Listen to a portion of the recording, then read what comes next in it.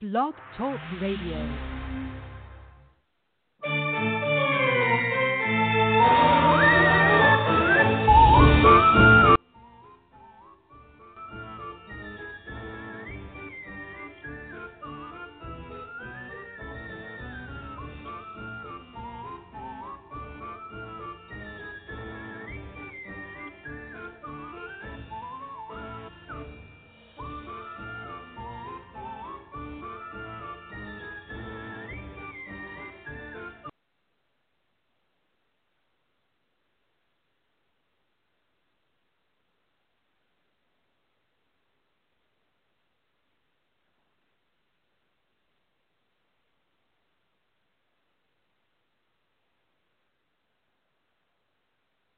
Can you still hear me?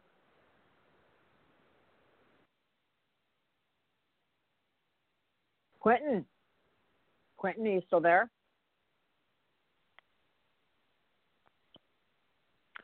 Hi, everyone. This is Quentin. Diana's having some technical difficulties. I think she's talking and none of you can hear her. I know that she's in here, so I think her mic is not working right.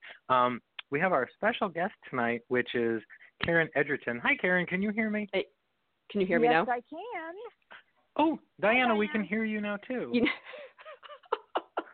My mic was unplugged. I had a funny suspicion. Hi, Karen. How are you? I'm good. How are you? Pretty good. Thank you for joining us tonight. And to all of you out there in Radioland, welcome to Stackhouse Radio on Blog Talk Radio. Tonight, I'm going to go ahead and let Quentin introduce our guest. Quentin, why don't you go ahead and introduce our guest? Okay, well, our guest tonight is my friend Karen Edgerton. And Karen and I, quite some time ago, worked on a pretty good theory on the Lizzie Borden case, which is what prompted this evening's redo on an old episode we did a long time ago about Lizzie Borden. But now Karen and I have known each other. Karen, we must have known each other now, what, 4 years, 5 years? We've known each other a while, right? I think 5, given how long after we moved to separate parts of the country. That was 2 years ago, and we knew each other for at least 3 before that. So, Karen, you would probably be best to give your personal history. I know you were at one time a licensed counselor, amongst other things, but I think give you an interesting insight on looking at a criminal case. Well, and thanks for that, Quentin.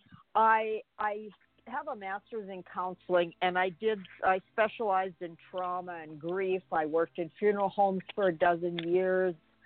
I worked on a crisis line, but one of the most interesting things I did in reference to what we're talking about tonight, is I worked with quite a few men in the Michigan prison system on a project that was based on helping them to come to terms with their crimes and admit that they had actually done it and take responsibility for it, maybe reach out to other people and to like their families and friends and say, yeah, all that time I said I hadn't done it, I did. And finding out, and in that process, I found out that pretty much all the stories I had initially been told by the men I met were lies, or embellishments, or sideways of the truth.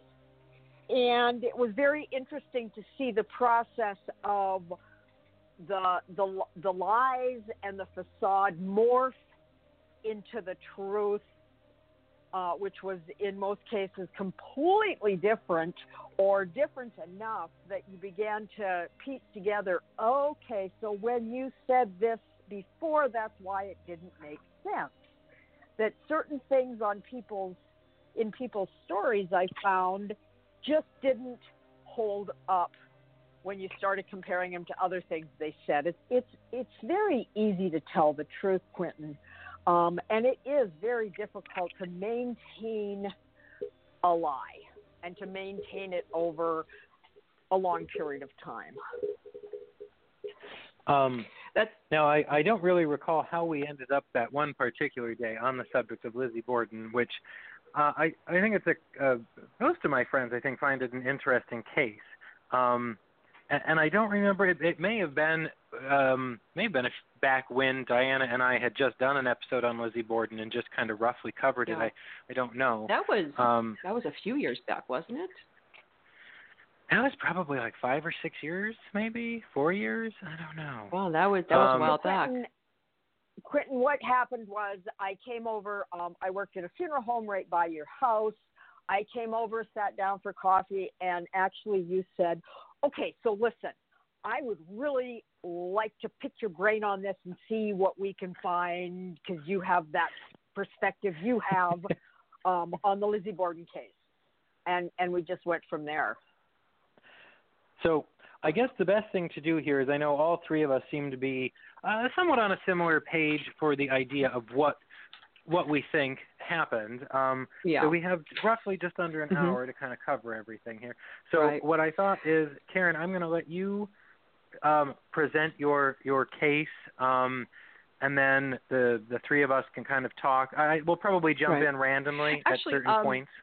What I think would be interesting to do, too, is before we just jump into looking at the case of Lizzie Borden is kind of, because everybody has a starting point. Everybody has a point to where they're like, wow, this is really interesting. This is really grabbing me, and I want to look closer. So I know for me it was when I was in Fall River, Mass., and I went to the Lizzie Borden house and did the tour with what seemed like 20 million other people and kids posing on the couch. And I won't even get into that. So jealous. I am just, wow. Don't go when it's busy, because you won't be. It's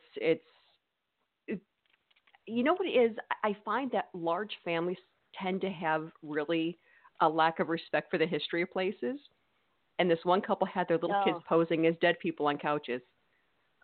Yeah. And I'm like, okay, well, somebody actually really died, in that general spot. So, maybe not do that. But it's a really great tour. And Fall River actually has a lot of different things down there. It's worth a day trip or a 2-day trip.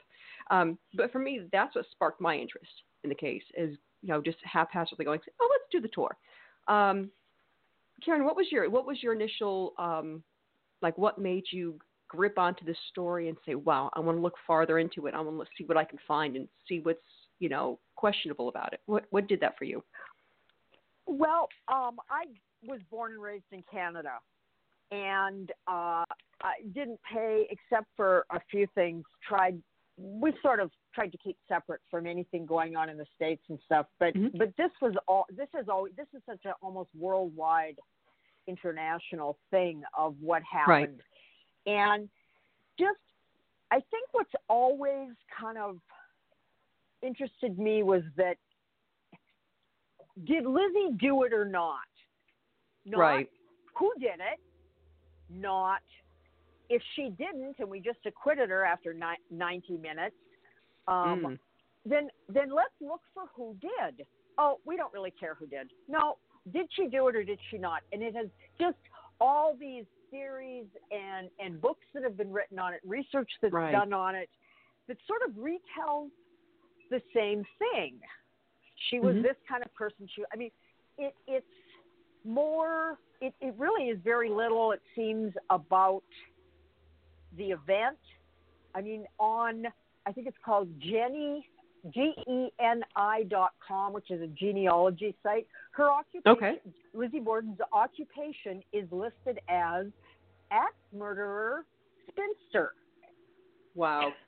That's, that's amazing. And it's like, so that it's. I would have loved to meet this woman and find out why she annoyed people so much that she was the only possibility. She seems in many people's mind to still be the only possibility, and yet there's a lot of contradictory evidence. Right.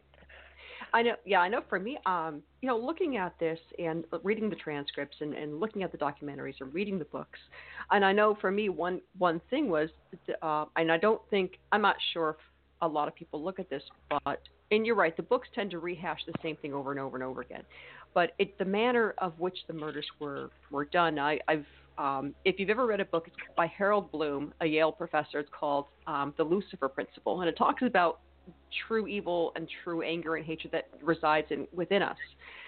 And if you look at the manner of how Abby was killed, and you look at the difference in how the father was killed, and it always struck me that the murder seemed personal. It seemed fueled with passion and such hatred. I mean, to destroy this man's face to the point to where he could never look upon you again, or you would never recognize his face again. To me, that's just right. Somebody snapping. And I'm not sure if you're familiar with the insinuation that there was incest involved, and that she very well could have been a victim of some kind of sexual molestation or abuse by her father. And to me, that would reflect in that, something like that would reflect in that kind of murder.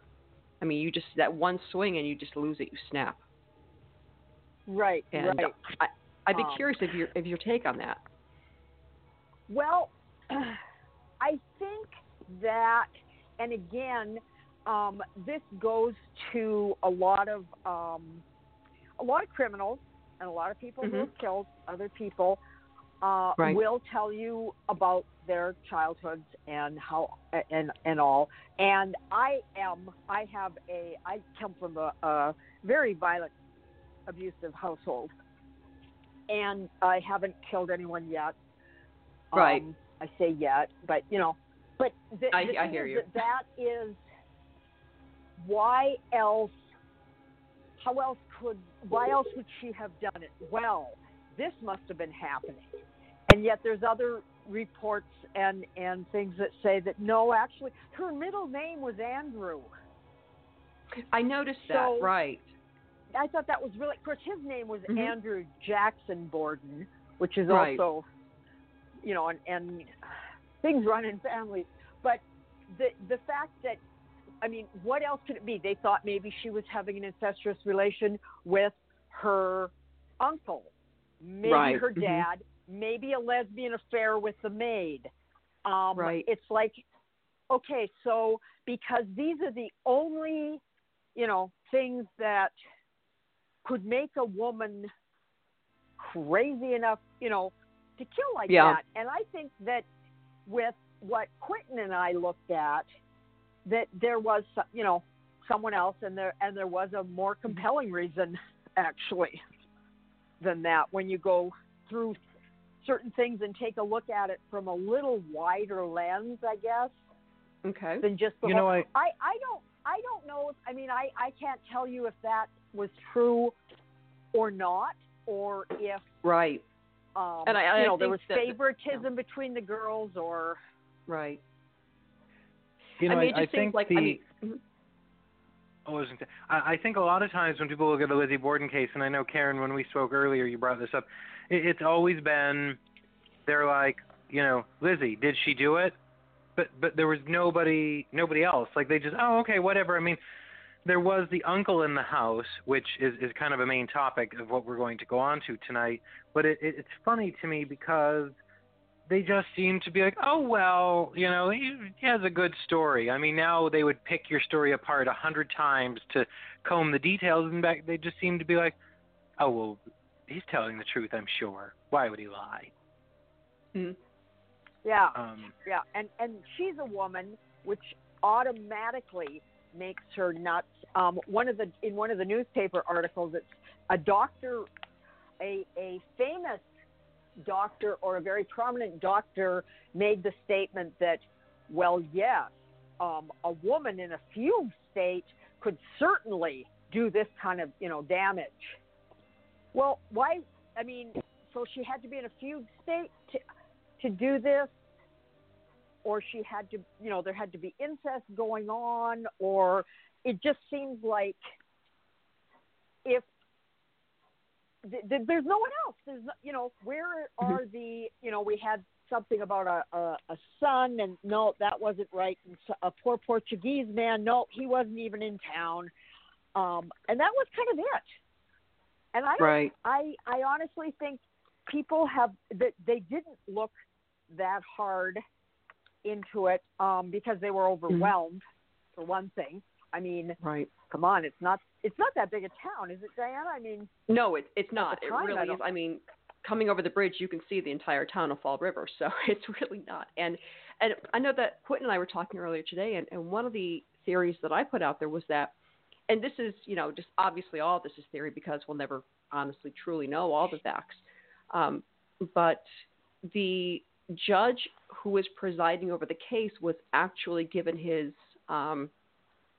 position by the man who was her attorney, who was a former governor of Massachusetts. And it almost seemed like they were, when you read through the transcripts and you read how everything was put out, it almost seems as if the town was using this to draw people in, because when you draw people, when you draw media in, when you draw spectators in, you're also drawing money into the town, notoriety into the town.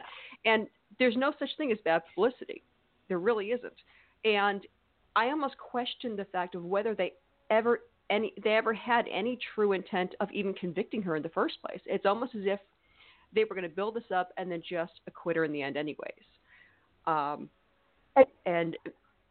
I absolutely I'm just agree curious with that because, Quentin and I were talking about that earlier, that, I don't think that Andrew Borden or Abby, the mother, were well liked. Right. He had a lot of money, but lived in the sort of middle income area of town, and his wealthier cousins or whatever lived in the hill, up on the hill, the really nice part. Yeah, and the uncle John Morse, his first wife that passed, Lizzie's mom, was said to be his best friend. Mm-hmm. And so that means his best friend had lived away in Iowa from Massachusetts for 20 years without Facebook to communicate or telephones or whatever. And yet that was his closest best friend. Wow. On that, Karen, it makes me think back in testimony, they asked about, there's a point where Lizzie makes a statement or had said that her stepmother had been called away by a sick friend to go tend to them. And there was a question brought up of, did Mrs. Borden have any friends? And the answer was, no, she didn't. So who was this mysterious friend? Was there really this? But the main point of it was that they said, no, she didn't have any friends. And when you think back that this family was worth roughly $300,000, which is roughly $7 million in today's money. 7-8 million. And they had no friends. So you almost think to yourself, they must have been strongly disliked, as in, well, they've got money, but we don't have to like that kind of trash. Well, don't forget though, he himself was poor originally. He worked for everything he had, so he was one of the few Bordens that didn't inherit anything. So he did have a disdain for the upper classes, I think, because of that fact. And I think that does have, and also, if we look at the actions that he took with Abby, his second wife, it seemed as if he was transferring properties and money to her and her family while he was still alive, which would have prevented the daughters from claiming that after he died. Right. Because it was well known that they hated this woman, and they would have contested any will and any monies that he had left to her after his death. So I know that in testimony talk about that, and mostly Emma Borden talks about that they fought this and they argued it and they were very upset about it because he gave a particular property to the stepmother's, I believe it was her sister, but he didn't give it wholly. He gave half to the stepmother and half to the sister, and they were very upset by it, and they confessed to that in court that this caused a great deal of tension. Oh, absolutely. And, you look at Abby's actions where she put, they said that she put bolts on her bedroom, the connecting door between her room and the girls' rooms just so because she felt unsafe or she felt that she was under some kind of threat. So, and there's also the instance where Lizzie was in Buzzards Bay and she had tried to purchase poison from the pharmacist, a form of cyanide, I believe it was. And he denied her because he thought it was an odd request, especially for a summer request to take care of a fur coat. So he denied her on that suspicion. And we all know that in the Victorian age, especially during those times, that, poison was a woman's tool for murder. I mean, so yes, I absolutely. I think these do lean in favor that she at least orchestrated something. I have no doubt on that. Yeah, I think one thing we can all say is that there was one character who is missing during all of this, and this is her sister, who, Emma.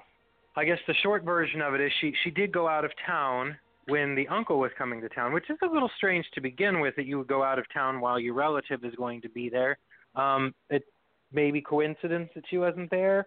I think we all agree, too, that it seems that she was either kept out of the way intentionally or she voluntarily kept herself out of the way during this. Like, you can do what you want, but I'm not going to be there. But the one fact we can agree on is she wasn't home. And she actually, in court, states that after the row over the property, their father did sign over for $1 their grandfather's house, their childhood home, I guess, or it might have been the home they were in. He did sign that over to Lizzie and her sister, which for Lizzie was enough to calm the rift. She stopped calling stepmother mother, but I think that recently they sold, the girls sold it back to their dad for $5,000. Okay, so they made money on that. Yeah. So wow.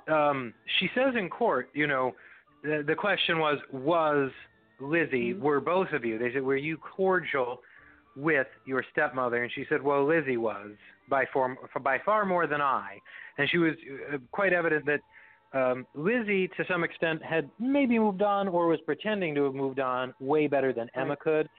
And I think that may have been part of it. Either she didn't want to be part of it, or she'd have been the first suspect because of how much she openly disliked the stepmother.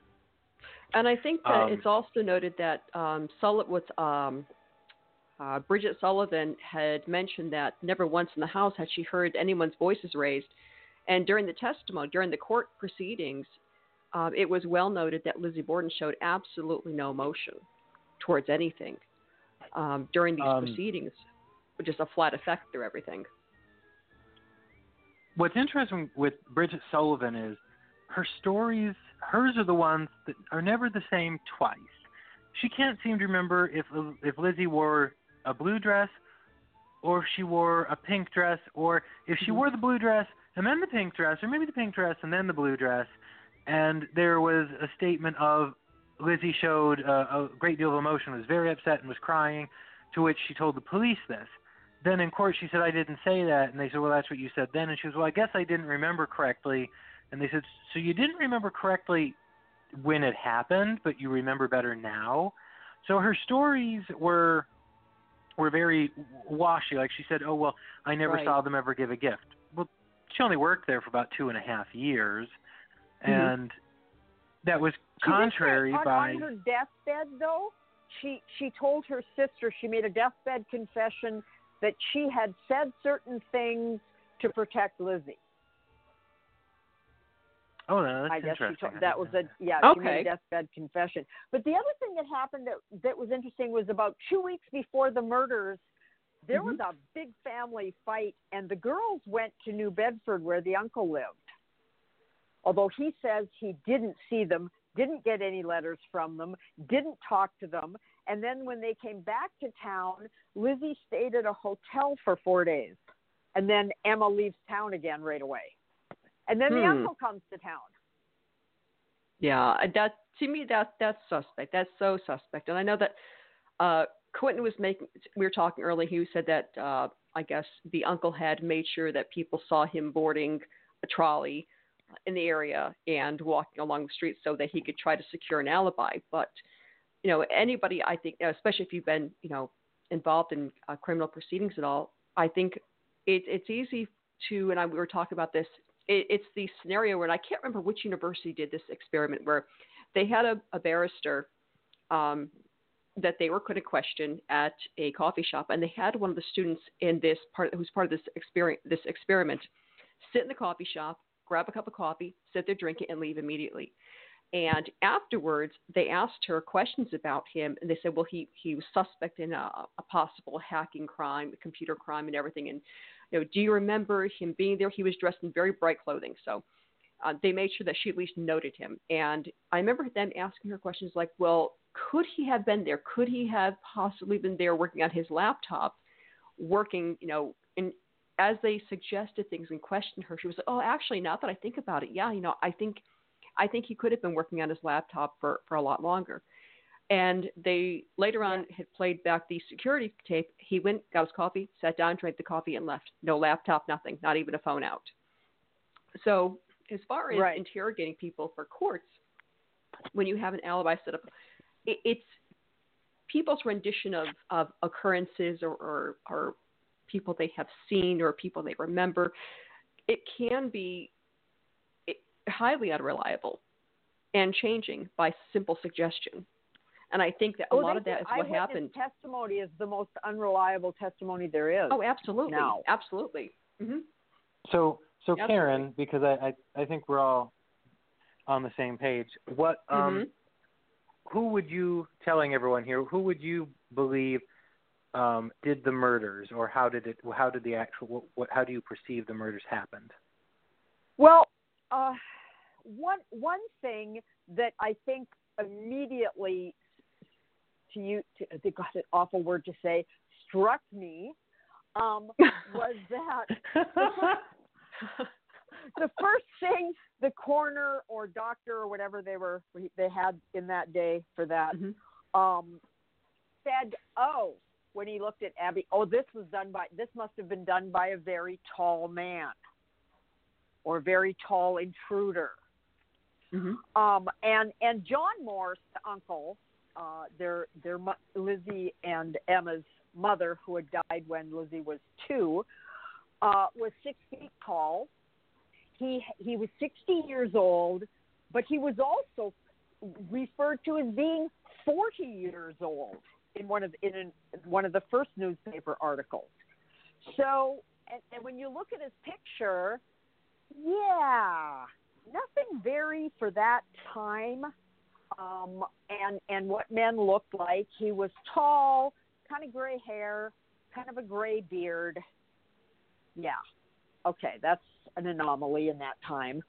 So when people said, oh yeah, I saw him, oh yeah, I saw him at this time and at that time, right? Yeah, that to me that was really suspect.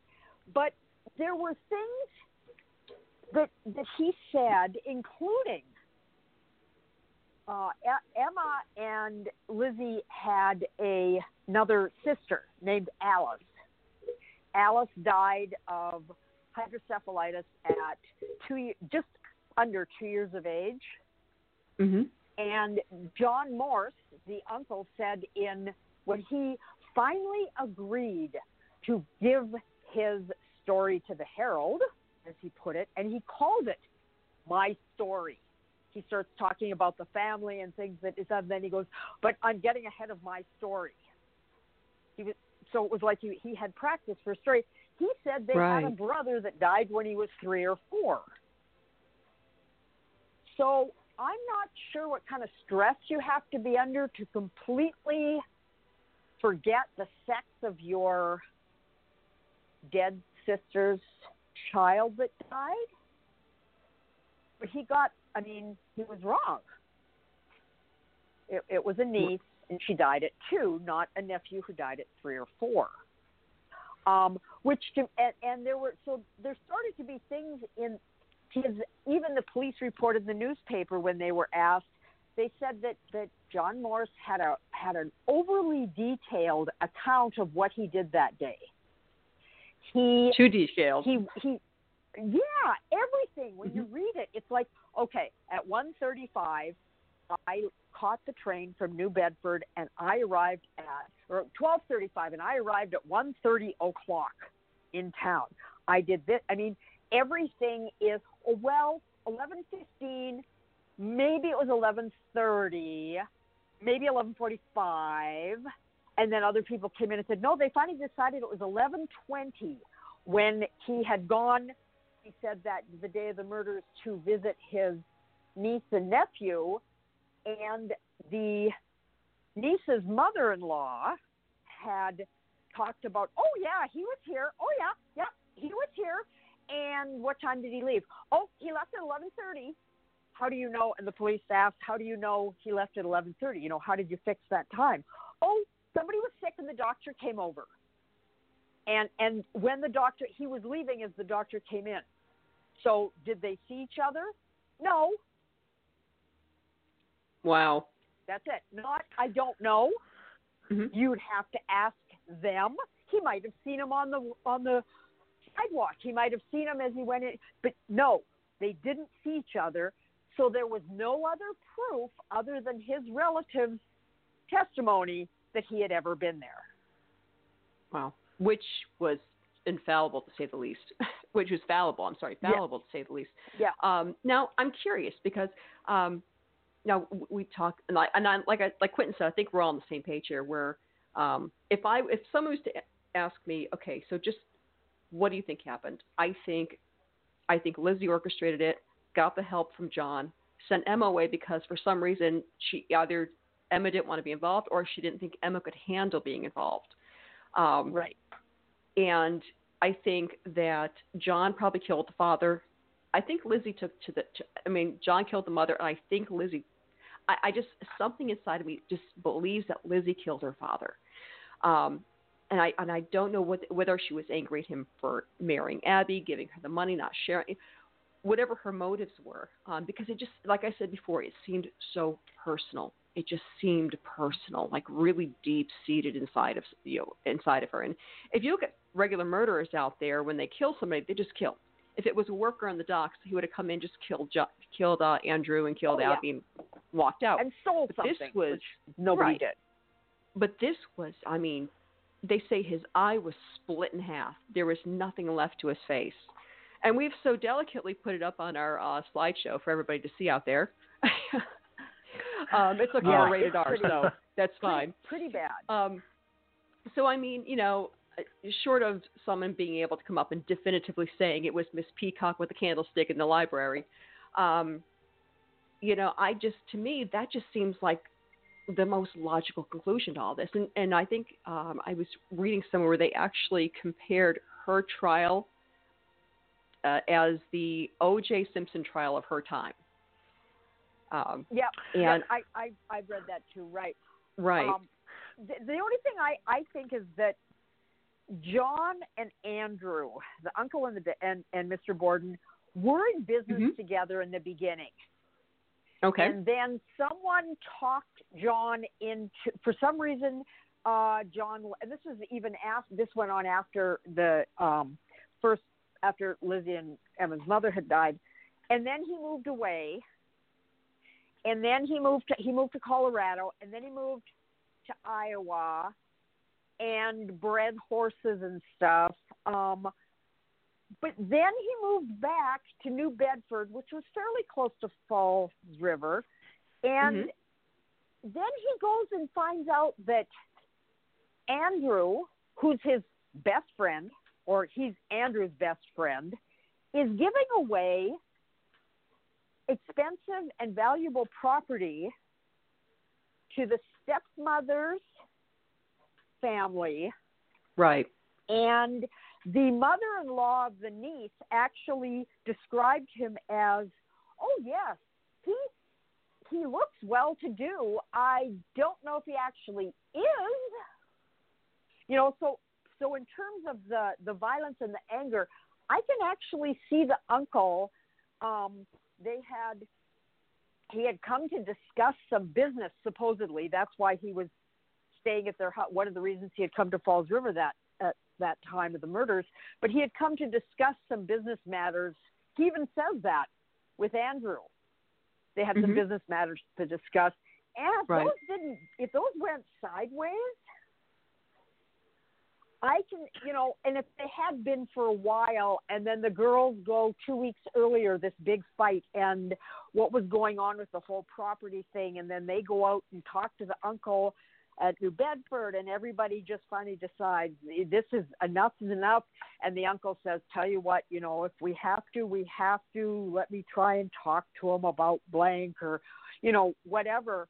I can see the uncle being angry enough if I had been the business partner of a in-law and then I got shafted. We don't know exactly what happened when he left that partnership with Andrew Borden and stuff. I can see that being, I can certainly see Lizzie wanting and being perfectly okay with it. Oh, yeah. From an anger point of view. Right. I think the most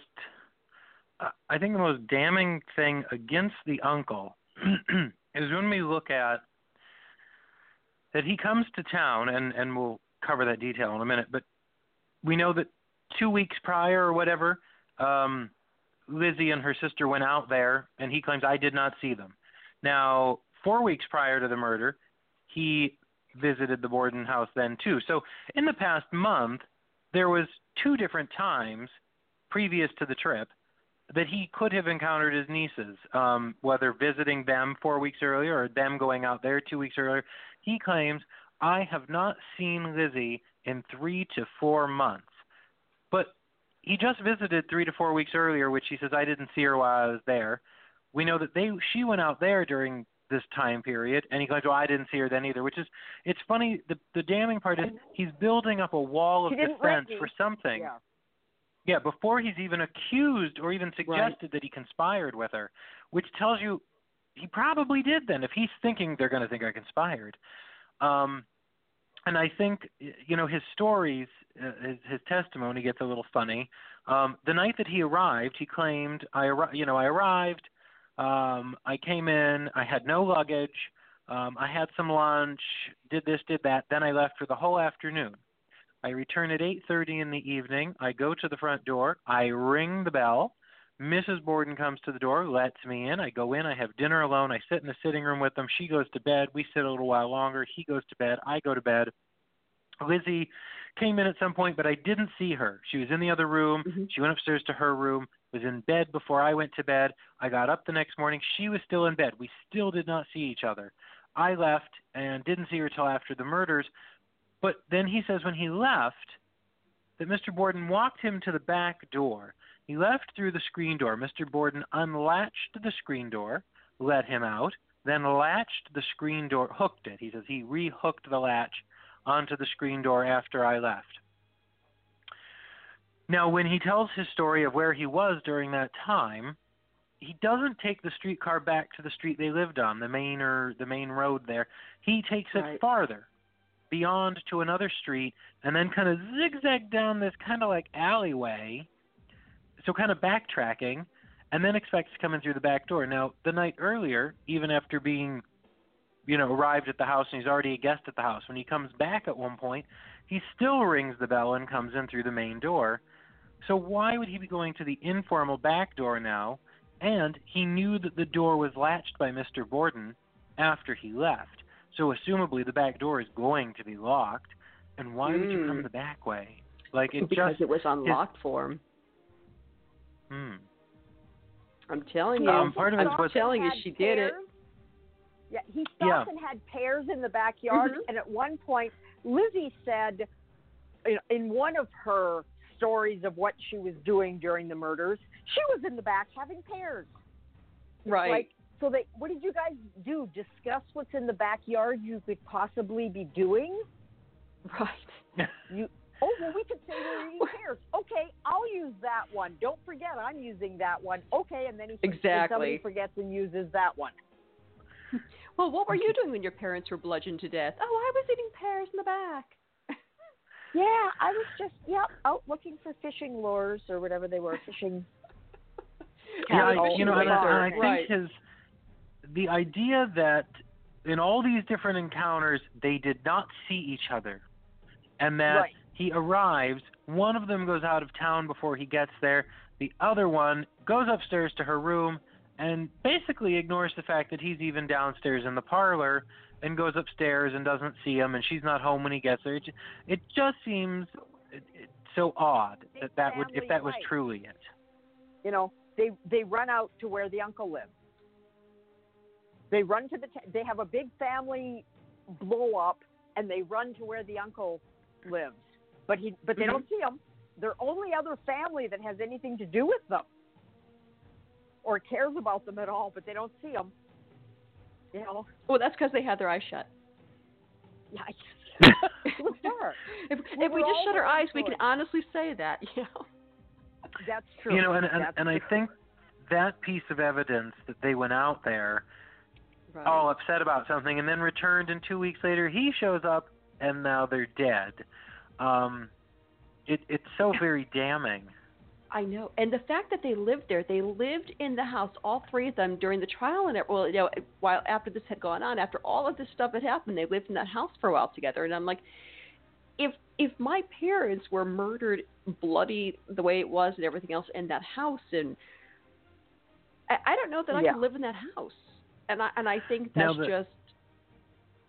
or she could have, they just all could have been completely, psychopathic or sociopathic, which they were that. Absolutely. They one of the theories is that Lizzie, because there was a question of how would you go down to the parlor. Now, if you're not familiar, for those that are listening, you can look at the blueprints online. There's the front hall, the sitting room, the dining room, and then kind of behind the front hall is the parlor. Right. And he was murdered in the parlor on a couch right near the door, and through that doorway is the dining room, but kind of kitty corner from that doorway is the door out of the dining room into the sitting room. And there was blood splattered all the way over to there. So we know that the blood splattered, but when you look at it, they say that, for Lizzie not to have been covered in it, she must have stripped naked. Yes. Completely naked. Middle of the afternoon in the house when the uncle, because we're going by the theory that she killed them and blah, blah, blah. We're using that theory. She strips naked. The maid is upstairs. The uncle could walk in at any time, and she's stark naked in the middle of the house, bludgeoning someone with an axe, hoping no one hears this, and that then she will run, bathe, wash it out of her hair, scrub the blood off of her, scrub down the tub or whatever she's cleaning herself in, put her clothes back on, and no one will be the wiser. But my biggest argument to this has always been, besides the ludicrousness, but her hair. Well, what if she had it covered? But then you got to get rid of something. That's what was the point of stripping down naked? But she was also menstruating, supposedly. So that's why she killed them. Yes. So she could have. Well, no wonder why.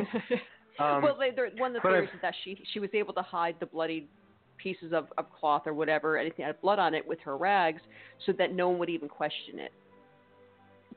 Wow. She needed to see a gynecologist for surgery then. I know, right? But in the Victorian age, they would have been probably like, oh, okay. Yeah, well, I look at it, though, and I think what really happens with women, so we're going to run the other way. Mm-hmm. I mean, if she had to scrub herself down, had to get all the blood off of her, I think to myself, there's no way your hair is going to look well put together. And the neighbor said that Lizzie had no blood on her clothing had no blood, and then she was questioned, was her hair tidy? And she said, yes, her hair was well organized, or something to the effect that it was not mussed. And I know that if she had to get any blood out of her hair, oh yeah, you would have to scrub that. She would have had to undo it, take it down, wash it out, and they didn't have blow dryers. Right. She would have had to add to the story. Well, Quentin, when you say about her blood being naked to kill her parents, and that her uncle could come home and the maid was in the house and all that, and a tenant had come by earlier, a man that worked for them, and to get paid. So it sounds like people came over there. People showed up over there. And, looking up, and they're looking at you in the window, and you're caught with an axe in your hand, and you're naked. And you've got a bucket over your head to not mess up your hair. I mean, you can't explain that away. Well, no, exactly. And And it just seems, now with Mrs. Borden, something that we should point out is they have made it clear that, she was next to the bed in the guest room that the uncle was staying in. Now, you may say, well, I guess it could have been anyone or whatever, but not really. If you think about it, if you're standing in your guest room making the bed, the door is to your right, a mirror is to your left, you're going to see whoever's coming in this room. And if it is someone other than the person who is staying in that room, or in this case, Lizzie, the only other resident of the house, or the maid, I suppose, but we kind of can pretty safely assume the maid didn't do it, but but can we? We're not going down that avenue. It had to either be the uncle or Lizzie that walked into the room because she didn't react. She didn't, try and run away. She didn't carry on. She didn't even fight this person off. This was someone that she felt safe, just going about her business with them in the room. Like, if a stranger walked in or someone you didn't know, you're not gonna, you're not gonna not react. Pop so up. Yeah, she knew whoever was in the room with her. To be there. Emma and Lizzie's household chores included cleaning the guest room if anyone stayed in it, and yet Abby was in there, and they did state that in one of the newspaper clippings that she was in there, and there was no reason for. She's the mistress of the house. She didn't need to make up the guest bedroom. So I kind of thought, well, if the uncle says something about, I think Lizzie might be thinking of stealing something from me, or I don't trust that Bridget girl. She was looking through my things. I'm sure she was. Or, the last time I was here, someone came in my room to clean it, and now I'm missing blank. Interesting. So, Abby, would you clean it this morning for me? Would you do that for me? And she just said, sure, yeah, no problem. I don't have any other life. And that would also explain why she had no defensive wounds. He could just walk into the room. Right. She was struck first facing the assailant, and it was a downward blow that went into above her ear. So Lizzie would have had to jump off the bed or something fly to off get it. that downward a blow to Right. split her skull. And but if Lizzie would have stood there with an axe handle, I really don't think she could get it high enough in the air before Abby could at least punch her, push her, try and run, scream something. That makes sense. But I can see where a 6-foot man could. Yeah. If he got overpower it behind easily. his back. Well, Karen, you asked me earlier how tall was Lizzie Borden. Yeah. Lizzie Borden was 5 feet 4 inches tall. Oh, so really? She was short. So I've got maybe an inch on her. Yeah, that's not tall at all. You'd have to, like you said, leap off the bed to get that angle down. So. Yeah. But yeah. Oh, I didn't realize she was that. And she was 36 or 37. I mean, she was in her late 30s or 35. But then she was kind of stout, 35. But she could get her arm high enough to make it the assumption immediately for the coroner to be, it was a tall man. It was a tall intruder. A tall man who was an intruder or something. I can just see there. The uncle walks in. Abby's in there cleaning like she's supposed to be because he's asked her to, and she turns around and says, "That makes sense. God, what are you doing here?" Whomp. That's it. Yeah, and like I said, when you look at the trial transcripts. Remember, Quentin, we looked at the picture of Mrs. Borden's body and the fact that no one could have snuck up on her because the mirror was right there. Yeah, I mean, it's so odd, and I've always questioned, maybe, was she really murdered in that exact spot, or did someone just shove her there, like, this will be a good spot where they won't see her for a while? Because it's so awkward the way she's positioned. She's kind of like right behind the bed, perfect. Like, it was the perfect spot to get her because she couldn't get away from you. She was kind of trapped in there. Mm-hmm. Now, when it comes to the hatchet, I have to say, Bridget, the maid, said that when the police came, she took them to the cellar where she showed them a box of hatchets. That they had, a whole bunch of them down there for chopping wood. And they assumed that one in particular was the one that did the murder. And one policeman said it did have a handle. The other said it did not have a handle. And then the story was, the handle was there, but it wasn't attached. And another one said, no, the handle must have been burned. And they really kind of blurred the story on this. And they say, well, based on the size of the wounds, this must have been it.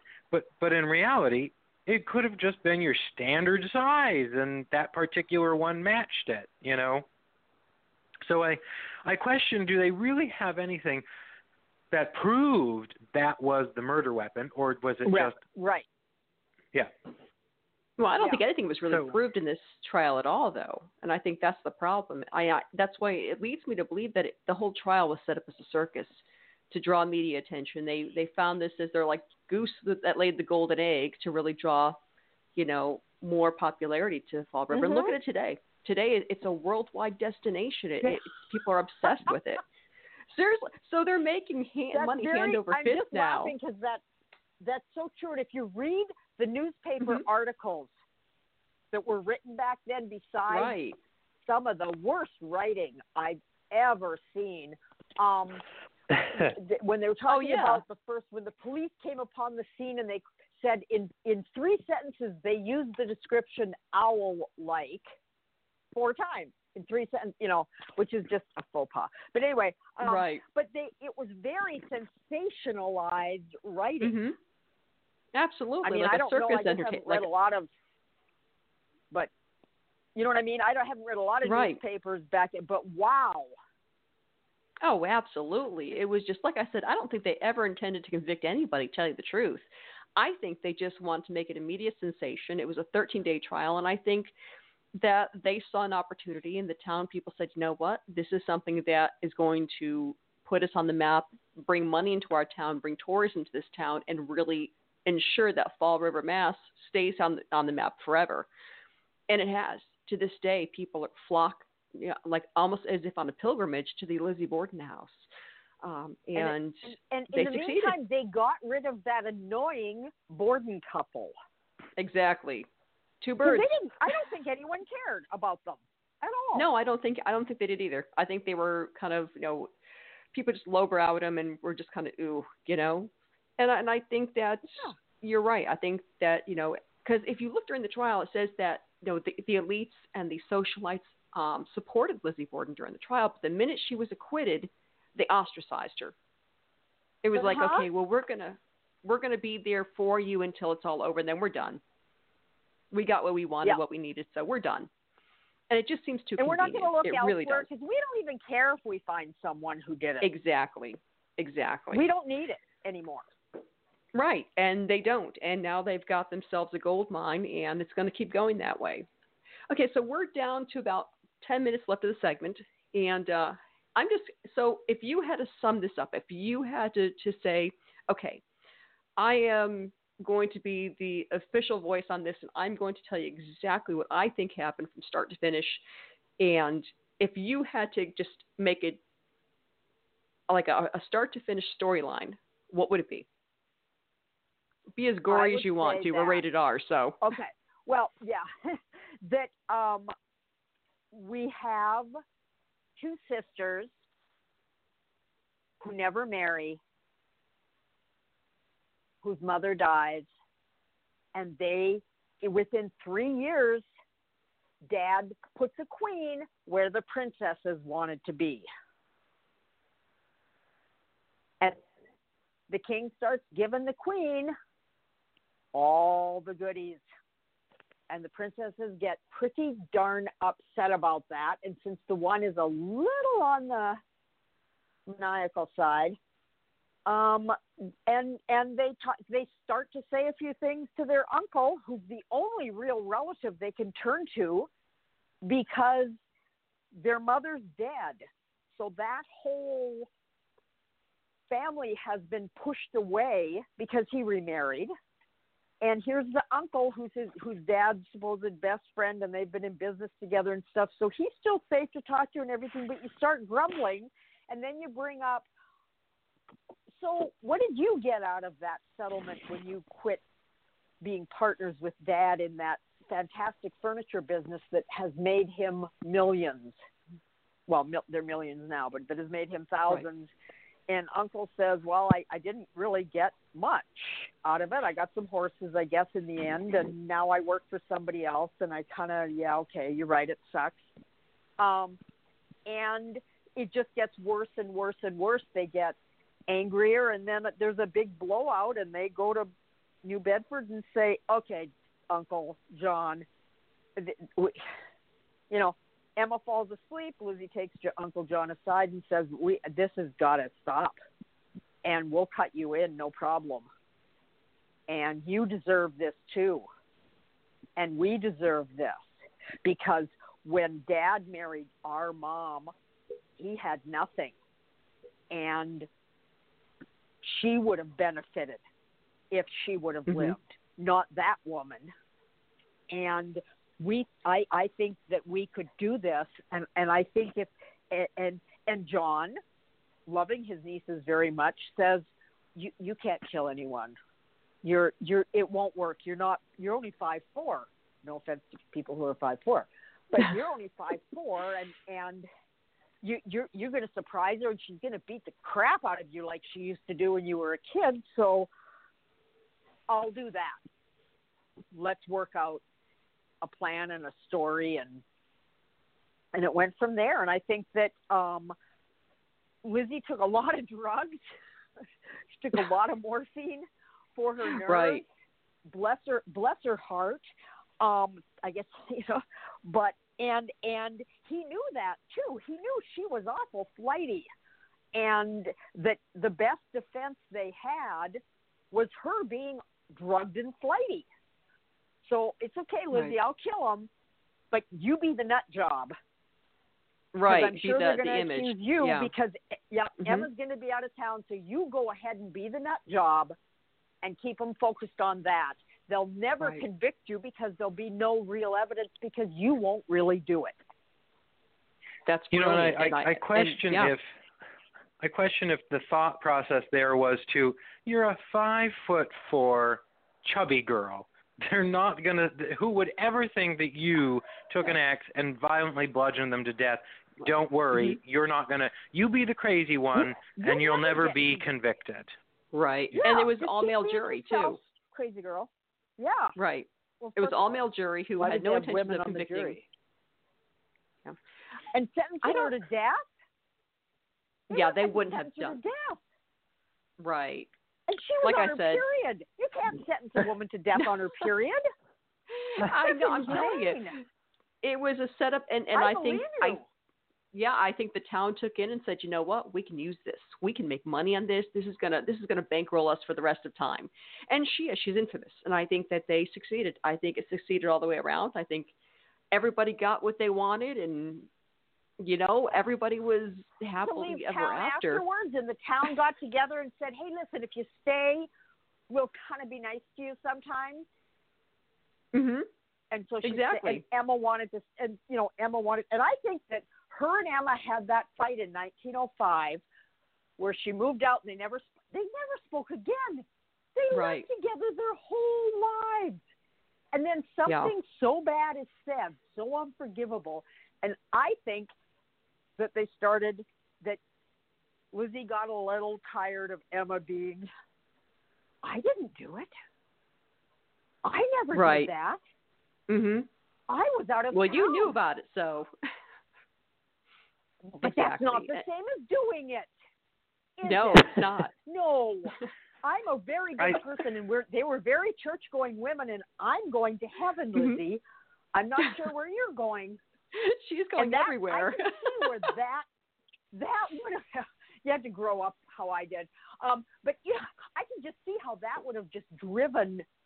I mean, if I had to go through what Lizzie did, right, before, during, and after, and then my sister who benefited, but didn't have to get her hands dirty at all. gotten a little pious on me.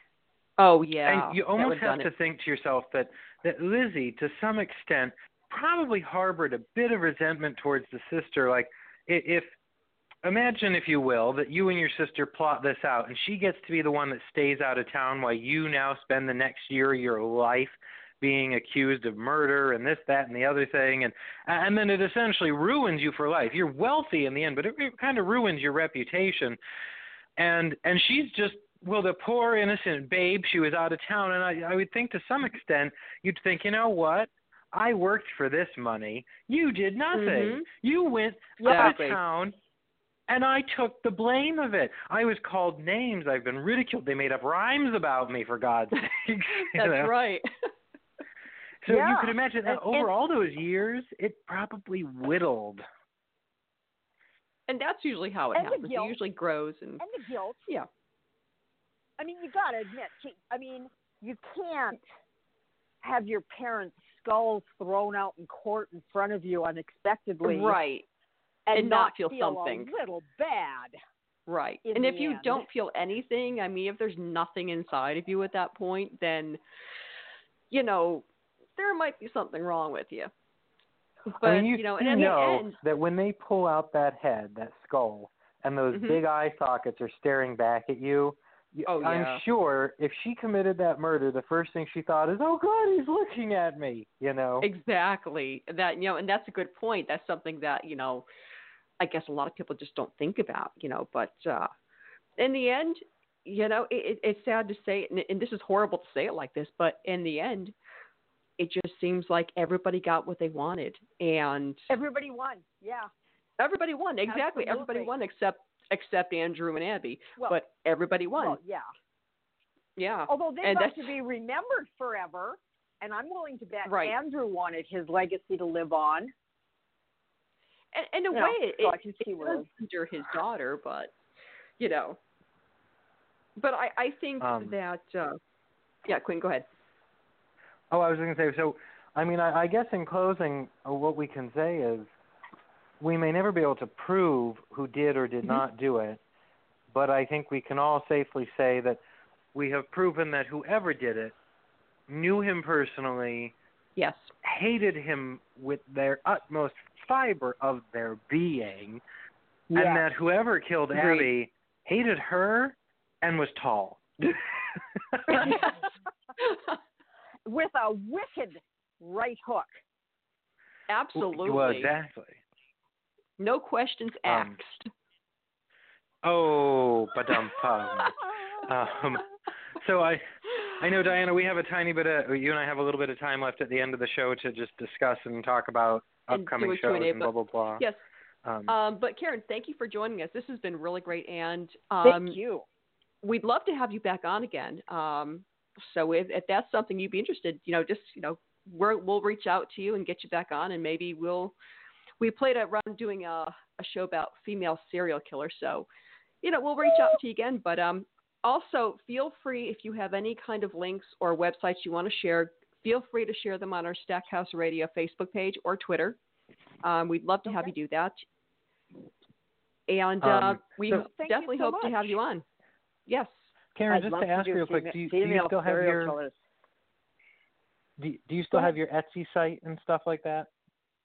Oh yeah, yep. Nobody has a web page because I do art stuff. Okay, yeah. Feel free to share that on the page too. Okay. Well, Karen, I think you should write a Lizzie Borden murder book about what we've talked about. I think you could put together a real good one. Absolutely, that would be wonderful. To I don't know who, Discovery ID or something, that murder channel, which haven't had TV in so long, I can't remember which one it is, but, and see if, get a little interest sparked up and get everybody talking about it more. Yeah, at least different angles, that'd be great. But yes, but thanks for being on the show. This has been really interesting. A lot of things, I think we got farther than the jurors did. Oh yeah, we spent as much time on it. Working on it. Yeah, I know, right? Yeah. But yeah, like I said, reach out to our page, put your links up there, share your info up there, whatever info you'd like to share, feel free, and we will definitely reach out to you and have you on again. Okay? Thank you Karen, so much. I'll give you a ring It's after been we're done wonderful. wrapping up here. All right. Thank So you. I'll talk to you in a Okay. bit. Take care, everyone. Thank you, Karen. Bye, Karen. Bye-bye. Okay. So I know that was a topic I think we all enjoyed. Yeah, I know that was you great. and I have talked about it a lot. Right. And again, thank you to Karen for being on the show. That was really, really interesting. Definitely different viewpoints of things. That's like a 3-hour show. I mean, we could talk on that for hours easily.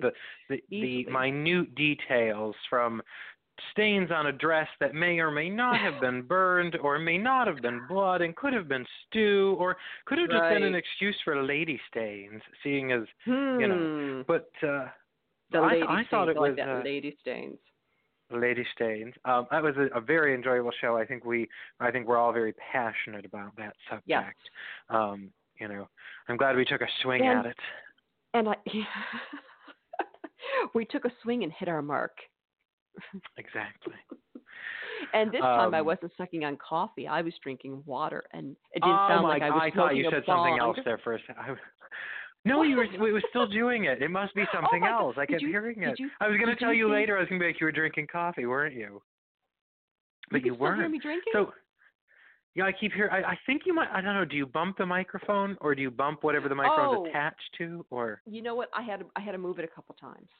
So that's what it is. Okay. So for those of you that are listening and you hear that sound every now and then, that is not Diana doing a bong. God. But it does sound a bit like it. You'll just hear. Or is it? I'll never tell. When you said sucking coffee, I thought you sucking cock. Well, yeah. Oh, yes, we are explicit. We can while say I'm on the those radio. We're rated R, God. so you know what? If we haven't dropped any F-bombs, not one fucking F-bomb. Well, fuck. I know, right? But that was a lot of fun. Let's give out our email address here.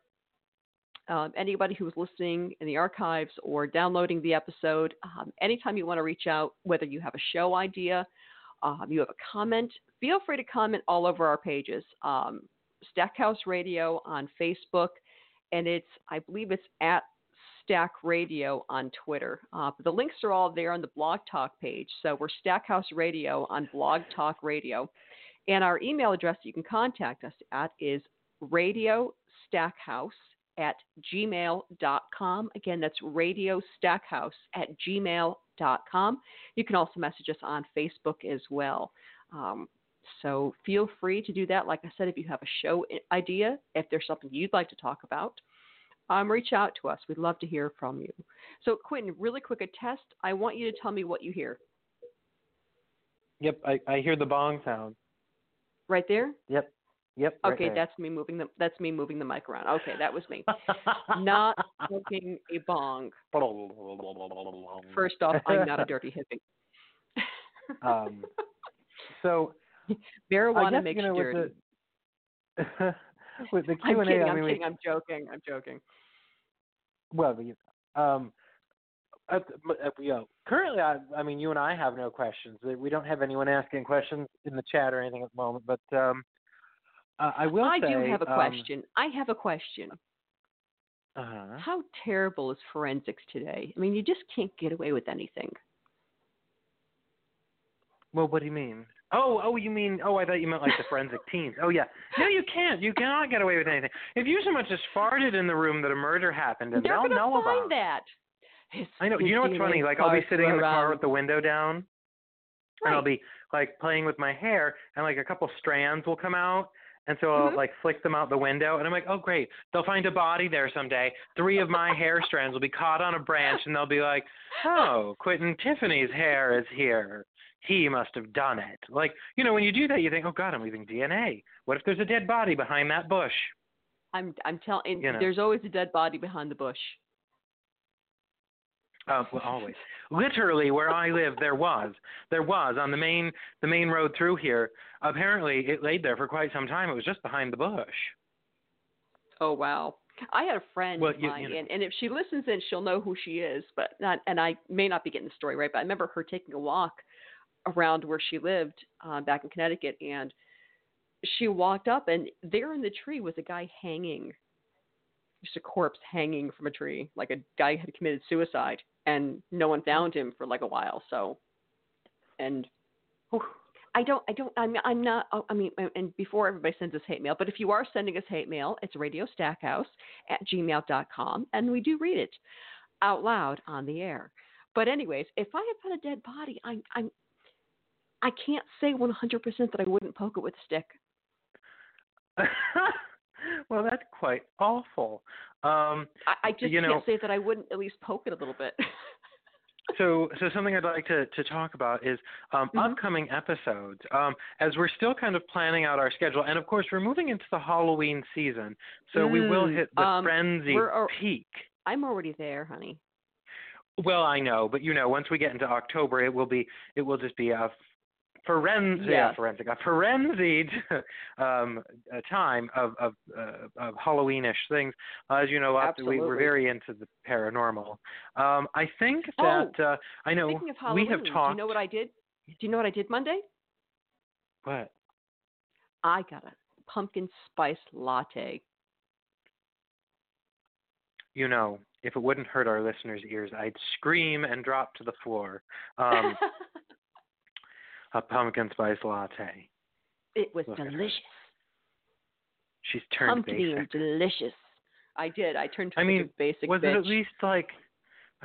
Oh, well, no. Gosh. Did you at least milk. Did you throw it at a few children at some point while it was still hot or something? No, but I still tell misbehaved children who are running around in stores that the demon under their bed is going to eat their souls in the middle of the night, and I don't care what the parents say. Watch at least you're telling them the truth. Right. So for our upcoming episodes, I know you said female serial killers is when you want to do. Just some ideas too. You know what? If you guys have any great ideas, yes, please share let them. us know. If you tell us that you want us to discuss the history of postage stamps, we're not doing that episode, or at least I'm not doing that episode. No, Diane, I'm not are you a philatelist or whatever the word is? Flatulist? What? A flatulist or whatever they're called. A philatelist? No. I'm a flannelist when it becomes colder. You live in Mississippi. It doesn't get cold there. It stays hot and swampy. Yes, but I'm a New Englander. I'm from New England, born and raised, yes. proudly. And I still wear the flannels in winter. Where the words flannel and butternut are acceptable fall and winter terms. Yes. So one of them that I know we've talked a little bit about, and I'm not going to say the person's name, but there's a famous home in England that she has done a lot of interviews, and I have not gotten a hold of her yet, but I am attempting to get a hold of her to see if we can get her on to tell her story. I think, especially the Halloween season, we do love a good ghost story, but I personally, you know how I am, and I think you're the same way, it has to have some depth to it. Like, give me the reason the headless specter is wandering the grounds at night for the past 120 years. I want a good story. I want to sip my pumpkin spice latte and listen to this story. The story can't be stupid. Stupid!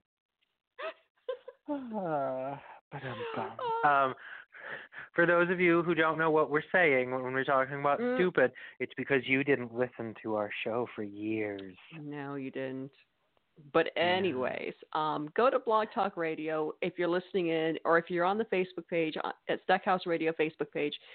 There's a link to the Blog Talk Radio page, our Stackhouse Radio page, and if you click there and you click episodes, you can actually listen to all of our archived episodes from years back. And I'd say between the Stackhouse Radio platform and their station and another station we used to work off of, and I'm not sure if it's correct to say the station we worked off of, or I don't think it matters. We actually were broadcasters with Kathy's Distant Echoes. I'd say between the two of us doing all that, between 10 and 15 years each, that we've been doing this now. I think is that safe? We have been doing it quite some time. Yes. And I think between the two of us we have. Yeah, I'd say something to the effect of... You've been doing it a lot longer than I have.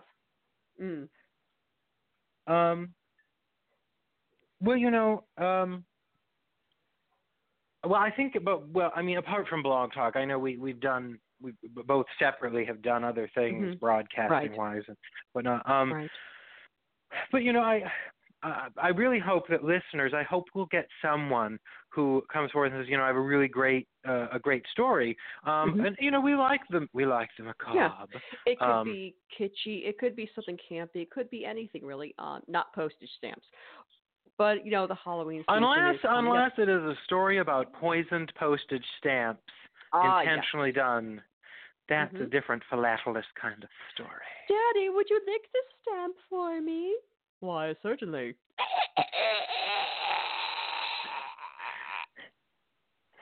Had he only picked the British stamp, that one was flavored like gumdrops. It's a win, lose, or draw situation, Daddy. But keep in tune. We will post new shows. We may end up doing a few a week or one a week, and we will definitely keep you guys updated. So, again, log on to Blog Talk Radio, look for Stackhouse Radio, go to Facebook, go to Twitter. We're all over the place. We're like a bad rash. We show up everywhere. Now, how are Wednesdays for you? I know we were doing Thursday. Do we want to go back to Thursdays? Do we want to stay on Wednesdays? Oh, I can do Wednesdays, Thursdays, Tuesdays, Mondays, Fridays. I'll do 5 days a week. And for guests that are potentially listening right now, if you have a particular day or time, we're pretty happy to accommodate. Yep. We will adjust. Absolutely. Just for you. Yeah, we will work around your schedule. But yeah, if you've got a good macabre story, if it's a nice creepy tale, or I know you don't as much, and I don't say that I always buy into them, but I will listen to them attentively and have questions. A good conspiracy theory, and I'm not talking government ones like Washington D.C. was laid out to look like this, that, and the other thing. Heard them all. It's great, wonderful, yeah. But give me a good conspiracy theory. Give me something juicy, give me conspiracies on not heritage. What's the word I'm looking for? Like Sasquatch is really a crazy libertarian living in the woods affecting the elections.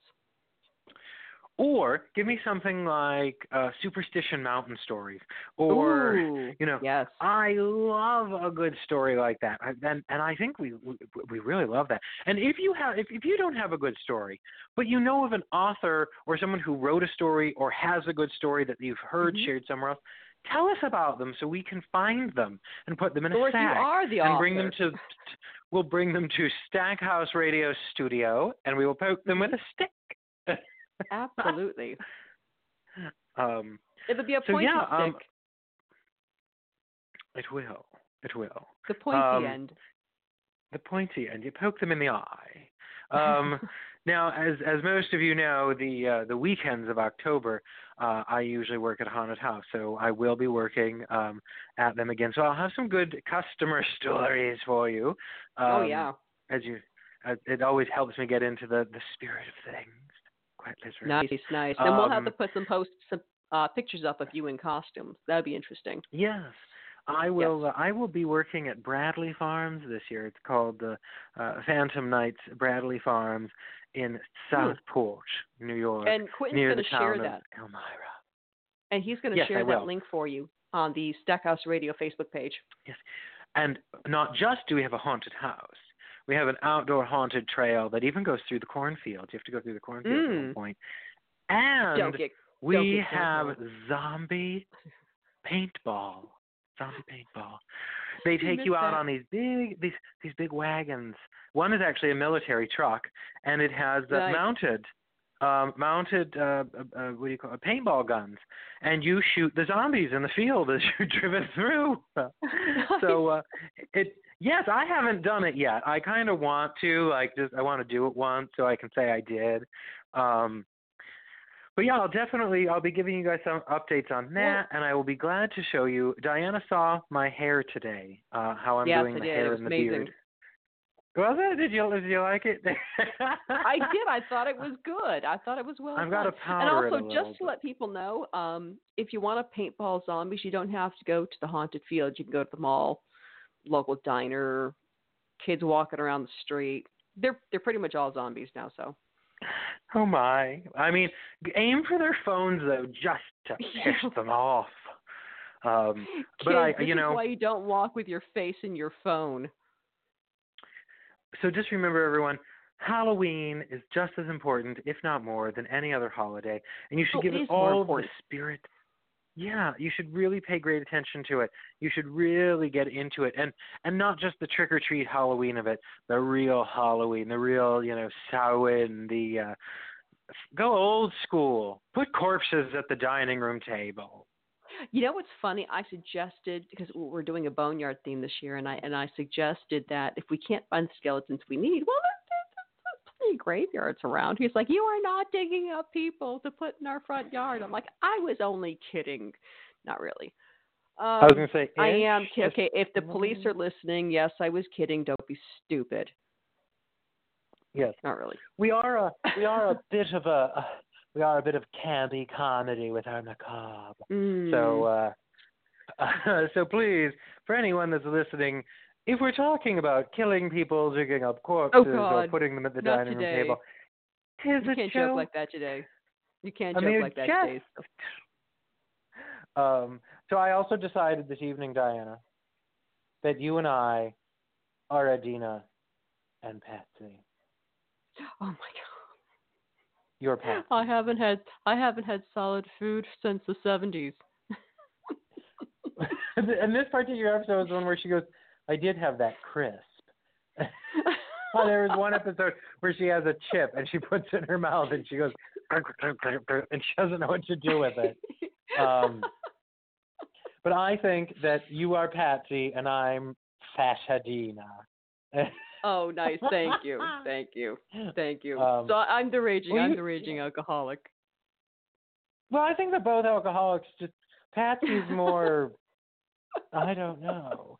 But that's totally us. So for those of you that are wondering, for those of you that are wondering when you're like, oh, I wonder what these two are like in person, that's pretty much us. Yes. We're just funnier. And can I tell you, when I listen to these episodes and I hear what I sound like such a queen. I do. No, I listen to them and I'm like, oh. I'm like, who's that bitchy old queen doing the show with Diana? Oh, it's me. And then I realized, my God, it's me. That's me. I sound like a bitchy old queen. No, the best queen moment was when we were doing the show, and I forget which one it was, that all of a sudden Quentin starts screaming and yelling, going, ah! A bee must have flown into the house, or a wasp or something. You were like, oh my God. It was a bull-faced hornet. It was hilarious. I couldn't breathe. It was awesome. Listen, we're down to about. It was funny as shit. It was awesome. It was trying to kill me. I sent that wasp over just to liven up the show. By the way. Oh, you probably did, you bitch. Now I have to tell you. Oh, go ahead. Yeah, go ahead. Yeah, I forget. It's not just us on the phone. Right. We're getting down to the end here, to where we're running out of time. So remember, tune into the Stackhouse Radio page on Facebook, Stackhouse Radio page on Twitter. Go to Blog Talk Radio, Stackhouse Radio page, and all the links are there for the shows. All the links are there for the archive shows that we've done years past. And you can feel free to listen to anyone you like, download them, share them, and contact us with any interesting ideas or show stuff. And we'd love to hear from you. Again, the email is radiostackhouse@gmail.com. And I am Diana Stack, and with Quentin Tiffany saying good night. I'd like to say good night, sleep tight, and go to hell. Well, I'm probably going there anyways. But don't worry, I'll save a seat for all of you listeners. Toodles. Bye.